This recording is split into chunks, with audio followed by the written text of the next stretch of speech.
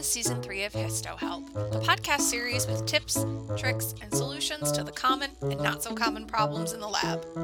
In this season, we're going to expand on your tech knowledge, talk about a polar bear, and figure out some interesting training ideas for hard tissue. Thanks for listening, and enjoy!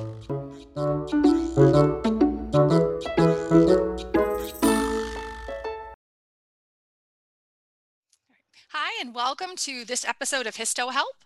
I'm with Eric Peterson, who is the Animal Histology Services Lab Manager at the Stanford School of Medicine in Stanford, California. In December of 2020, Eric posted a really interesting problem he was having with the Bolshauski stain and some old tissue that he came across. So we're sitting down with him to talk a little bit about what that problem was and how he solved it. So first, obviously, welcome, Eric, and thanks for being with us. And if you could share a little bit about the background on the problem you were having. Well, sure. There was a researcher here at Stanford, Dr. Catherine Lucot, and she was working with our department chair, Dr. Cheryl Green, on some old tissue from, let me read the details here, a 28-year-old male who was euthanized in October 5th, 1984, male polar bear. Yes. And this polar bear had presented with weight loss, somnolence, and suspected pulmonary edema. So after it was euthanized, its brain was resected. And into many cases, in fact, we had access to over 35 blocks. And they were put into formalin, and they stayed there for the intervening time, so something like 35 years. Mm-hmm. And then this researcher, Dr. Lucot, came upon them and wanted to do something with them. So we processed them and we cut them for H&E slides, and they stained perfectly that way. But so the typical stain to use to diagnose Alzheimer's disease would be a Bolshauski stain, which is a silver stain. Mm. And so that's what we did. We ran Bolshauski stains on all of these polar bear slides, and they were all extremely dark, much, much darker than what we use for our controls, which is mouse brain sections.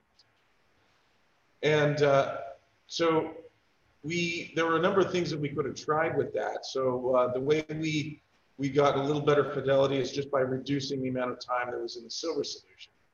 So it appeared to be something that was regarding the tissue itself that made it so dark, because our control tissue, when we lessened the time that it was in, it was much lighter, much lighter than normal. And so, not a great control under the circumstances.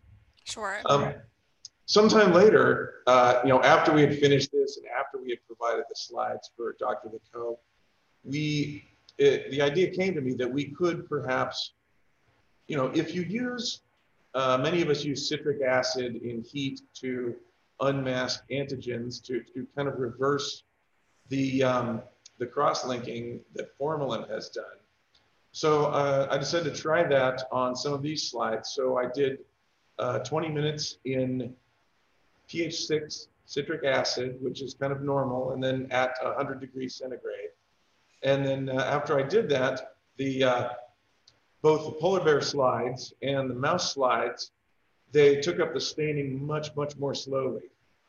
So I'm not an organic chemist, so I'm not clear exactly what went on. And this was true, in fact, also with the other conventional modality for heat-induced epitope retrieval, which is pH 9 tris EDTA buffer. So they both reduce the stain uptake quite a bit. And I think I posted a picture to that effect on the blog site. So silver stains, it's interesting. We did a webinar on silver stains last year and talking about some of the challenges with them.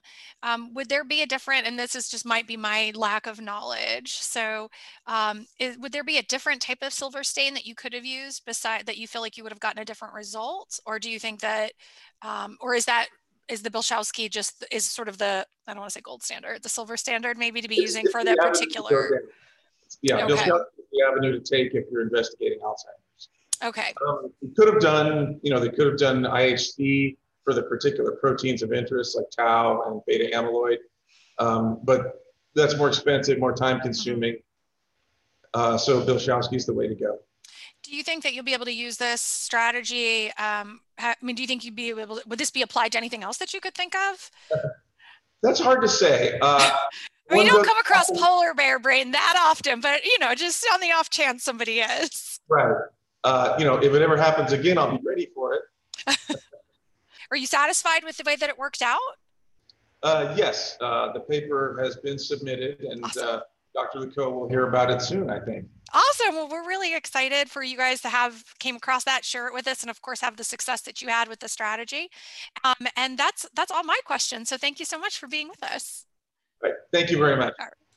We hope you enjoyed this episode. And if you have a tip, trick, or piece of knowledge you'd like to share, let us know. We would love to feature you on a future episode of HistoHelp. Have a great day.